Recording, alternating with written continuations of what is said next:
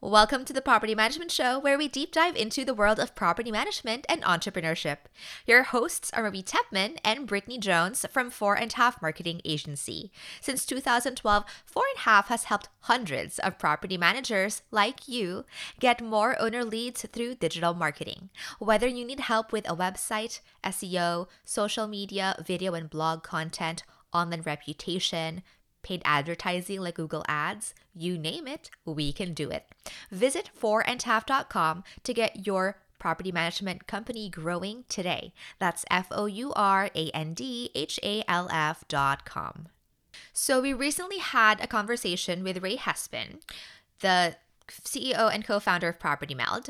And in typical fashion, we had such a good conversation that we had to split the long interview into two parts. So in part one, we talk more about maintenance analytics, what that is, and what it can do to a property management company. And then this one is part two, where we talk more about the current shortage in labor for tradespeople, for vendors, what it's doing to NOI, and what property managers can do about it. Like, have you seen data related to preventative maintenance that kind of like surprised you, or you were like, oh, I would never have thought that that was connected? Yeah, I'll give you a perfect example. It actually came to owner retention or investor retention. So again, a lot of the third-party property management, yes, there's institutionals, but a large segment is made up of those people that own between 1 to 4 units. One of the things that was one of the most startling things that we learned is that owners in the renewing cohort, so owners that renewed 1 year, 2 years, 3 years, 4 years, versus those that churned within 1 year, 2 years, 3 years, 4 years, the ones that renew had a higher maintenance per unit per year rate, highest maintenance performed. So meaning the amount of actions taken on their property that were related to maintenance were higher by like 20%. So we're like sitting there going, well, that's odd. So if you have more maintenance done, retention is better. But if you go with the spend, the actual spend is lower. So if you're doing more action at a lower cost is your ultimate best indicator for renewal. And so then when you go dig into those accounts, the ones that had more and less spend tended to be ones with more preventative repairs. And so it all kind of ties back into kind of that data correlation that if you drive your spend per unit down to a reasonable level, not to zero, and your resident satisfaction is at the level you like, what's the behavior that triggers that is more behavior or more preventative programs. But the amount of work done on a unit per year equals higher retention was probably one of the weirdest moments where I'm like, that can't be right. This has to be wrong. Somebody ran the data wrong, and we had to like go dive into it a little bit. And yeah, so that's like a perfect example. Yeah, and I think you shared that like statistic in our last podcast interview with you. And so I'm, out of curiosity, I wanted to kind of like dig a bit deeper into that. Mm-hmm. Knowing that, I follow you on LinkedIn and you talk about how it's just getting more and more expensive, right, to maintain properties. It's harder to find people to do the repairs because they're so on demand. They're not running out of jobs. And so their prices are going high, supply and demand. And so given that, the data says, the more kind of touches you have, the more maintenance activities you have, while keeping the cost of maintenance per unit as low as you can for the year, but the economy is not making it easy. Like, do you have any insights related to that? Like, how are property managers still able to do that? So I'll tell you more, and I can't give you the perfect answer about how everybody solves this, but there was just a report released where Invitation Homes, American Homes for Rent are basically giving their year-to-date sentiment and like what they're forecasting for the rest of the year, both in revenue and expenses.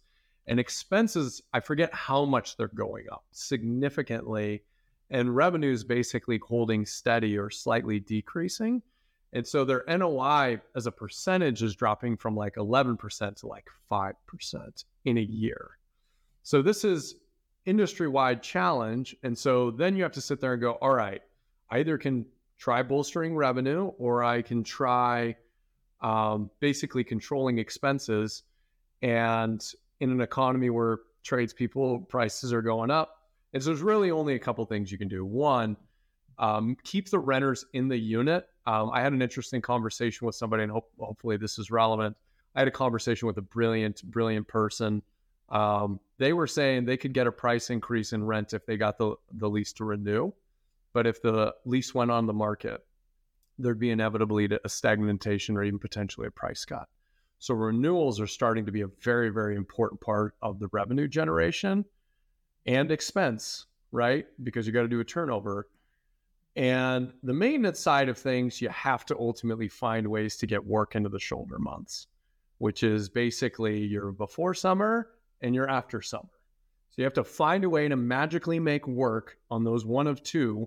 And the only way that you can do that is by doing work that normally happens during the summer in one of those months, for example, HVAC, or doing inspections semi-annually that ultimately land on the shoulder months that you can do some of these repairs when the workload isn't as steep.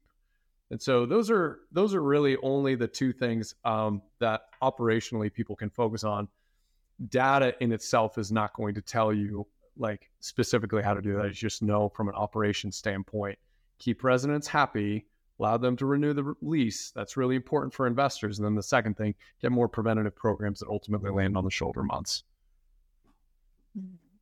That's really good. And so I know that, you keep talking about how you have access to a lot of data with regard to residents and maintenance performed on the properties because, Property Meld has so many units in its system. But you also have many tradespeople in your system because that's basically what you do. You connect both of them. And so any interesting insights you've seen, patterns emerging on the tradespeople side? Yeah, so I'll give you probably more qualitative and less quantitative. Quantitative is invoice prices are going up. Speeds of repairs are decreasing as that market's constrained, and as it's relieved a little bit, speed of repair improves. I will tell you the biggest thing that I think a lot of people in the industry are having to do is how do you make sure that vendors prefer to work with you and not prefer to,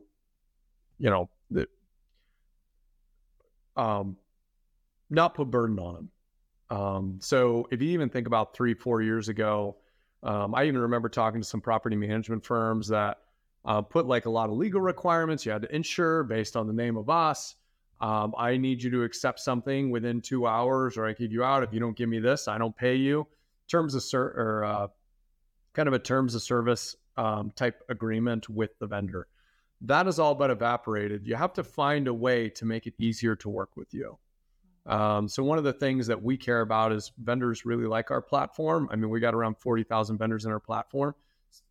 Taking away some of the stuff that they have to do that they don't make any money, scheduling, communication, all those things, the more you can grease the skids on those things and they want to work with you, the better luck you have. We've spent a lot of time researching the vendor network, and a lot of people think that, oh, well, I'm just going to give them more work. They have more work than they know what to do with, and one of their largest challenges is finding people to do the work. So you have to find a way to make that same hour more valuable to them and easier for them than the other person. And that's more qualitative, which we think we're leaning into, but that's going to be the big war over the next 5 years, is making sure that you have a really healthy vendor network, really healthy technician throughput, because that's probably not going to get any easier from a resource standpoint. Mm-hmm. And so do you think price is the biggest driver of, vendors preferring to work with a property management company versus another? Versus getting their own, because they can get their own projects. There's just so much work to be had. Yeah. And I think one of the challenging things is people don't realize the retail industry. So when I say retail, it's like the consumer. So Marie or Brittany or myself, if we sit there and call somebody, we actually pay more for a plumbing job than a property manager does. And that's one of the benefits of working with a property manager. They negotiate good rates. They build relationships.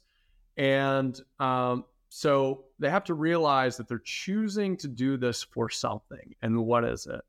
One of the big things is they get recurring work, right? Property managers generate a consistent amount of work. They don't have to go hunt for the thing. You're just going to give it to them. You can usually define systems and processes that allow them to not have to like update the property manager on what's going on.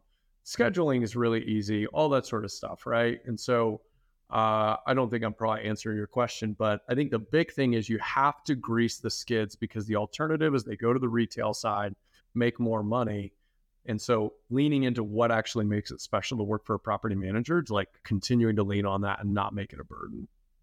Like non-monetary incentives. Brittany, I should have just said that. You just shortcut. Like, that is perfect. It's all the other stuff. Right here. I will say I did talk to somebody who helps stand up trades companies, and they're like, most of the vendors in our platform, the vast majority have less than 10 employees. These are small operations. They're not these large national. And if you go, why did you start a plumbing company? Why did you start an electrician company? It's because I wanted to go to my kid's soccer game. It's because I want to be able to control my own calendars, because I want. And so the motivations of those businesses are different than somebody who is institutionally backed, who's trying to drive a profit number, right? And sometimes it's really hard in property management to not realize that and go, but I'm giving you more work. It's like, yeah, right, but I want to go to my kid's soccer game. And so that control the calendar. Oh, go ahead. I was just going to say, I could imagine stuff like how regularly does it happen where a vendor goes to a property and they need access, but the renter isn't there, or whatever situations, right? So it's like, I feel like that's something that is important to them, because then they missed the kids' soccer game because they were waiting around for somebody to go to the property. Is that like one of the things that would factor into it? That is all those friction points. So scheduling, and that's one of the things we brag on. 85% of repairs are scheduled in less than 4 minutes without a phone call. Like, they don't make any money doing that. They're chasing people back and forth. So that's one. Updating the property manager. Hey, what's going on? Or having the property manager not having to constantly call them and say, hey, where are you at with this? Right. That's a friction point, right?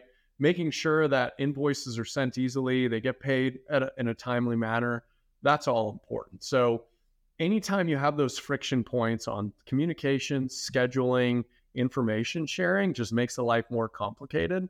And again, when they're able to choose from all the work that they want to do, you have to find a way to make yourself preferred in the realm that they find value, which is they just want to do their job, show up, control their calendar, make money in the hours that they're doing, and make renters happy.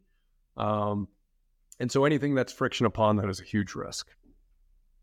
Yeah. Totally makes sense, because I feel like just in general, like as a society, like that's kind of where everybody's moving, where it's like you want to make good money, but you don't want to have to deal with a bunch of jerks or deal with like bad schedules and incompetent people or rude people, or like, yeah, you know, that's where we're at. That's where we're at. So it makes sense. Yeah. And even, you know, we had a good conversation last week around, you know, really, really smart people about, isn't a recession looming? There's a lot of people that are probably not going to get that choice, but in the trades, the amount of backlog and the shortage of tradespeople is so drastic. You would have to have catastrophic levels of recession to ultimately do that. So this is even if or when, whatever your take is, I think a recession is looming. That's one that is not going to get easier still. So, yep, a little bit of breathing room, but not much. Out of curiosity, do you have any like personal insight, or maybe you've picked it up from other connections? Like, what is the reason that trades are still short? Because I know that when we spoke about this during COVID, we talked about how there's going to be this big kind of like boom of maintenance requests, because everyone's kind of waiting until like, you know, they feel safe to report. But I can imagine it's already, you know, you already talked about how like all the backlog from that point had kind of already passed through the system.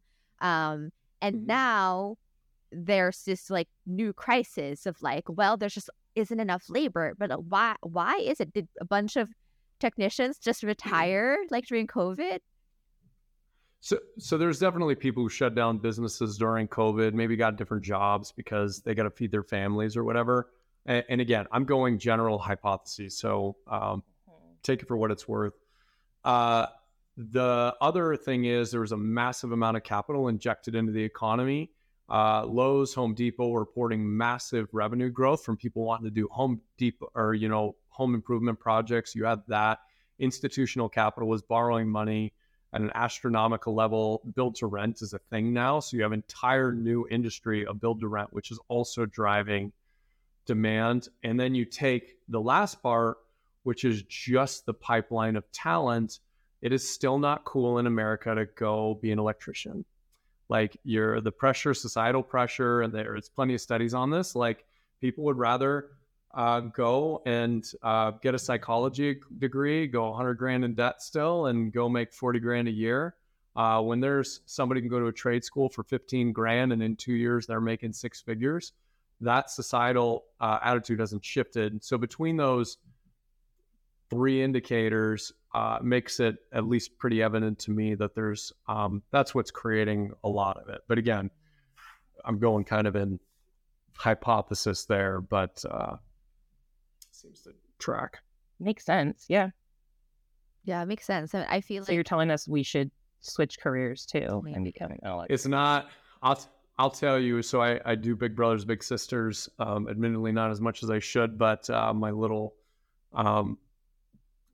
one day was talking about, I was like, are you going to go to school or something? He's like, I'm going to go become an electrician. And I was like my immediate instinct was to be like, why don't you go to college? And I was like, then I'm thinking about our business. I said, that's actually awesome. Good for you.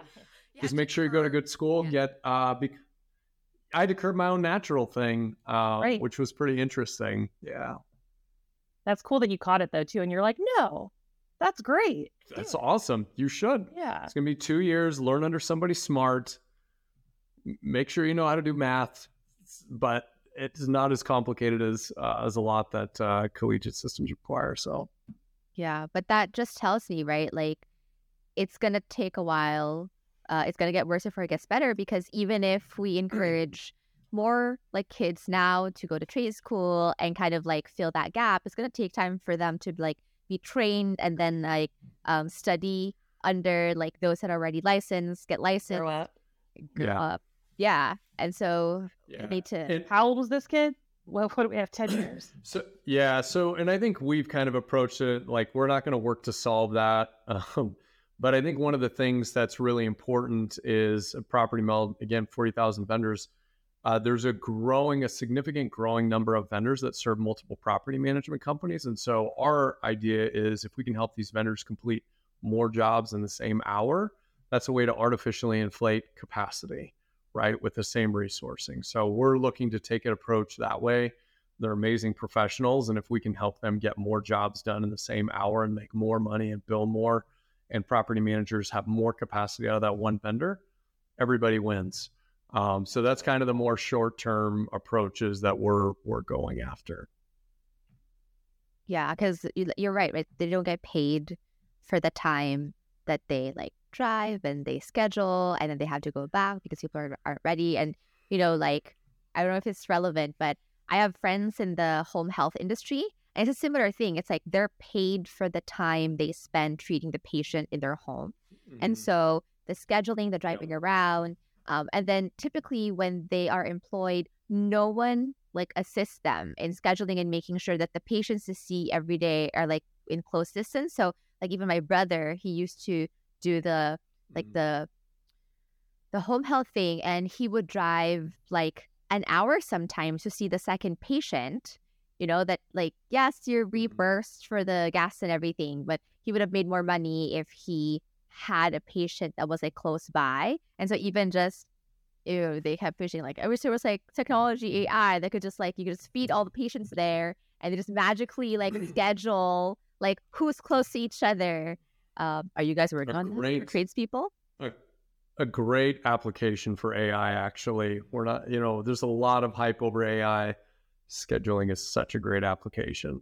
Are you guys working on There's foundational stuff. So we're looking at different applications of AI that are meaningful, and I've talked pretty heavily about it. Data is the big thing that's missing to make maintenance really exceptional from an aspect, because you have to train these AI models on the data to ultimately make some decisions. But there's a foundational element of, we have a lot more vendors that are doing a very large portion of their work on property meld. And when you start to kind of manage more throughput, that's when you can start having meaningful impact. And so there's a lot of cool things we're looking into now.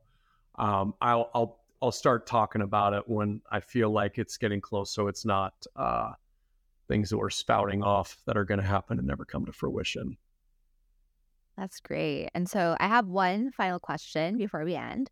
And so what is your advice to our listeners who may be scared to look at data because they feel like, it's going to go over my head or it's too overwhelming? Like, how can they get started on using data to help them make decisions, even if they're not data mavens? I think that's a big thing. So one, we've always designed in the way that you shouldn't be a data scientist to be able to understand what's happening in your business. So that's one. But I would say there's a lot more fear in people viewing their own data and concerns of what they'll find. And I think that's where a lot of people really struggle. Like, I'm scared to see it because I don't know. And anybody who's like pulled back the covers on anything is kind of like, what am I going to find? Right. But there's a great book, Good to Great, Jim Collins, talks about great companies accept the brutal truth. So the first and foremost things is just see yourself as it is and know that's a huge step in making your business better. It's okay to know what you're good at and what you're bad at. And I think a lot of people are scared because there's a story they've been telling, and now they have to go, does the data tell the same story? And I'm terrified it's not going to. But most importantly, go see, learn about yourself. You will never be a great company if you don't acknowledge the hard truths in your business. So I would say, first of all, any data that's worth its weight in whatever is easy enough to read. But I think that's going to be the bigger obstacle of people sitting there going, but, just look at it and be knowledgeable that it's okay if you've got something bad. Everything can be fixed. Yeah, I think that's really profound, right? I think it's very human to be afraid to realize that we're not as good as we think we are. I think psychologically, I heard a podcast about how the best athletes are actually lie more to themselves than subpar athletes. It's because there's something that happens in our brains when we are very hyper aware of our limitations. So we're like, oh, I'm not going to be able to finish this race. I'm not going to be able to finish this race. And then it's a self-fulfilling prophecy versus people who are a bit more optimistic are like, I'm number one. I'm going to do it. I'm going to do it. And then, when there are moments when they kind of want to give up, we're like, no, but I can do it. I'm number one. Versus people are like, see, like my legs are already aching. And then it's like, I think like they did the analysis on a bunch of athletes. And if you just look at people's track records and everything, and then they kind of measured like how often they lie to themselves, they found there was a correlation between how much you lie to yourself and how successful you are, which is really interesting. Yeah. And as an entrepreneur, and as a lot of entrepreneurs in our industry, like, you have to be an overabundance of optimism to like grow a business out of nothing, right? But there's a point where it's like, okay, I've got to just see myself for what it is and just know where the areas are and know what to work on. And that's a tough transition, speaking from personal experience. And maybe the reason I'm saying it's hard to look at the data sometimes is because we've had to go through that journey ourselves and be like, what are we actually good at and what are we really crummy at? And are we willing to accept the answers that data is sharing with us? And that actually took a little bit of growing up for us to do. And so maybe I'm just projecting, and maybe that's not the biggest challenge, but I know for us, that was a big challenge. Like, hey, it's okay if it's bad. Let's just be honest what it is. Because then you won't know how to improve, right? If you don't know if it's bad, then you don't know if you need to change something. Yep, we'll excuse it away. Yeah, can't change what you can't measure. Well, really appreciate you spending time with us today, Ray, to talk all about maintenance analytics. And that's all we have for this episode of the Property Management Show. As a reminder, this podcast is brought to you by Fore and Taft Marketing Agency. Since 2012, we have helped hundreds of property managers like you grow their businesses by getting more owner leads from digital marketing. Whether you need help with your website, your SEO, your online reputation, video and blog content, social media, pay-per-click advertising like Google Ads, you name it, we can help you. Visit foreandhalf.com to learn more. That's FOURANDHALF.com. And if you have any feedback, suggestions, feel free to email marketing@foreandhalf.com. We would love to hear from you. And if you are enjoying our show, please show us some love by leaving us a review on your favorite podcast app. Thank you so much, and see you next time.